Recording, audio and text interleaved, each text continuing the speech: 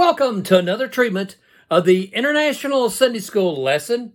Today's lesson is entitled, Jacob Called Israel. And it's taken from Genesis, the 32nd chapter, verses 22 through 32. And it's for the fall quarter, lesson number 3, September the 18th, 2020. From Chattanooga, Tennessee, it's time for the Gospel Mailbox with Donnie Bryson. If you would like to contact the ministry, you may call Donnie at 423-355-3859. Write Donnie at P.O. Box 2446, Chattanooga, Tennessee 37409. Or email him at this email address, preacher@gospelmailbox.org. And now for today's lesson, here's Donnie Bryson. Now, a little background information. Today's story takes place after Jacob had cheated Esau on two separate situations. You remember Esau had threatened to kill his brother after his father Isaac passed away. So Jacob ran off to live in the land of Laban, his uncle. And that's where he fell in love with his two wives. He worked those years for his uncle Laban for those two wives. And then he worked a little bit longer to have access to the cattle. And then he had come to the conclusion that Laban was going to beat him out of his wages, just as the same way he had switched the wives around on him and had him work the extra time period. And so Jacob leaves secretively with his wives and his children and the cattle that he had gotten from Laban. And Jacob was heading back home to the land of where Abraham and Esau were living. And so he knew that his brother Esau had threatened to kill him at the first opportunity. And so Jacob sent a gift to Esau to try to appease him. And the story today is when Jacob is separated from his children and his wives, and Jacob is all alone in the night. And that pretty much will takes us up to today's story. Genesis 32, 22 and 23. The same night he arose and took his two wives, his two female servants, and his 11 children and crossed the ford of the Jabbok. He took them and sent them across the stream and everything else that he had. Now, one thing is for certain that we are absolutely positive that these events occurred when Jacob was alone. He was separated from his wives and his children and all of his servants and everything. But there's a little bit of a debate on exactly where he wrestled the angel at. Let me read for you what the pulpit commentary says. Himself remaining on the north side, although having once crossed the stream, it is not perfectly apparent that he recrossed, which has led some to argue that the wrestling occurred on the south of the river. I don't think it really matters much whether or not we think it was on the north side or the south side of the river at this crossing. The thing that is important, though, for us to, and important for the story is the fact that Jacob was by himself and all of his goods and all of his children and his wives and his servants were separated from him. Okay? Genesis 32, 24 and 25. And Jacob was left alone, and a man wrestled with him until the breaking of the day. When the man saw that he did not prevail against Jacob, he touched his hip socket, and Jacob's hip was put out of joint as he wrestled with him. Now, there can be some debate on exactly who this man referenced in the Bible was that Jacob wrestled with. There have been some who have asserted that it was an angel of the Lord. Some have asserted that it was a pre-incarnate of Christ that was there wrestling with him. Now, me personally, as I read these verses and read the other references in the scripture, I believe that was a pre-incarnate Christ that Jacob wrestled with. But I won't debate and argue with you about that. But it makes more sense to me as I read this description and also the description that is elsewhere in the scripture. And they are, and this is an important point. I'm going to reference this and talk about this all through the Sunday school lesson. It's important for us to understand there are times where it feels like we are wrestling in prayer, that we are trying to prevail in prayer, that we are earnestly seeking an answer in prayer. And I picture Jacob's wrestling the pre-incarnate Christ at this point in time in his life in that same kind of way. You know, Paul said in Romans 15:30, I appeal to you, brothers, by our Lord Jesus Christ and by the love of the Spirit, to strive together with me in your prayers to God on my behalf. And in Pentecostal circles, we have often talked about going to the altar and laying hold of the horns of the altar and praying through. And we need to have that kind of spirit in us throughout our lives.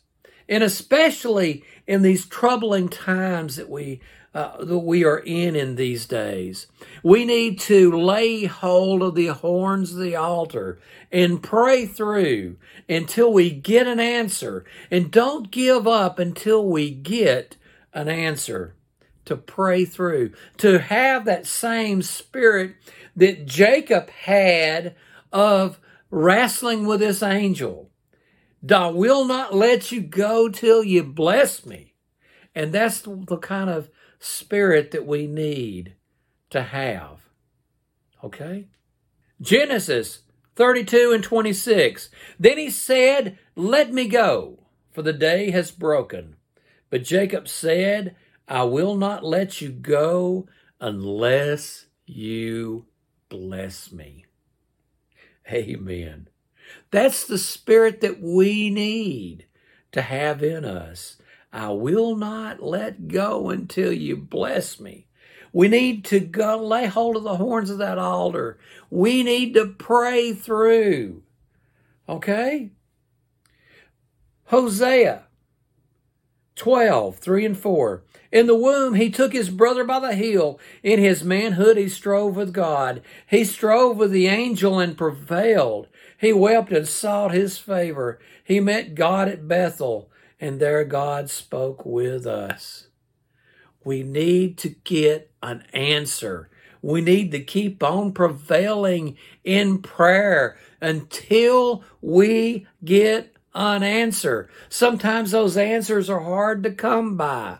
Sometimes it may seem like the sky and the heavens are brass and our prayers are bouncing back down on us. But we need to pray through until we get an answer. Folks, let me tell you something. We've got all this ungodliness that's that has broke through in our country. We have got over 1 million Americans have died of COVID.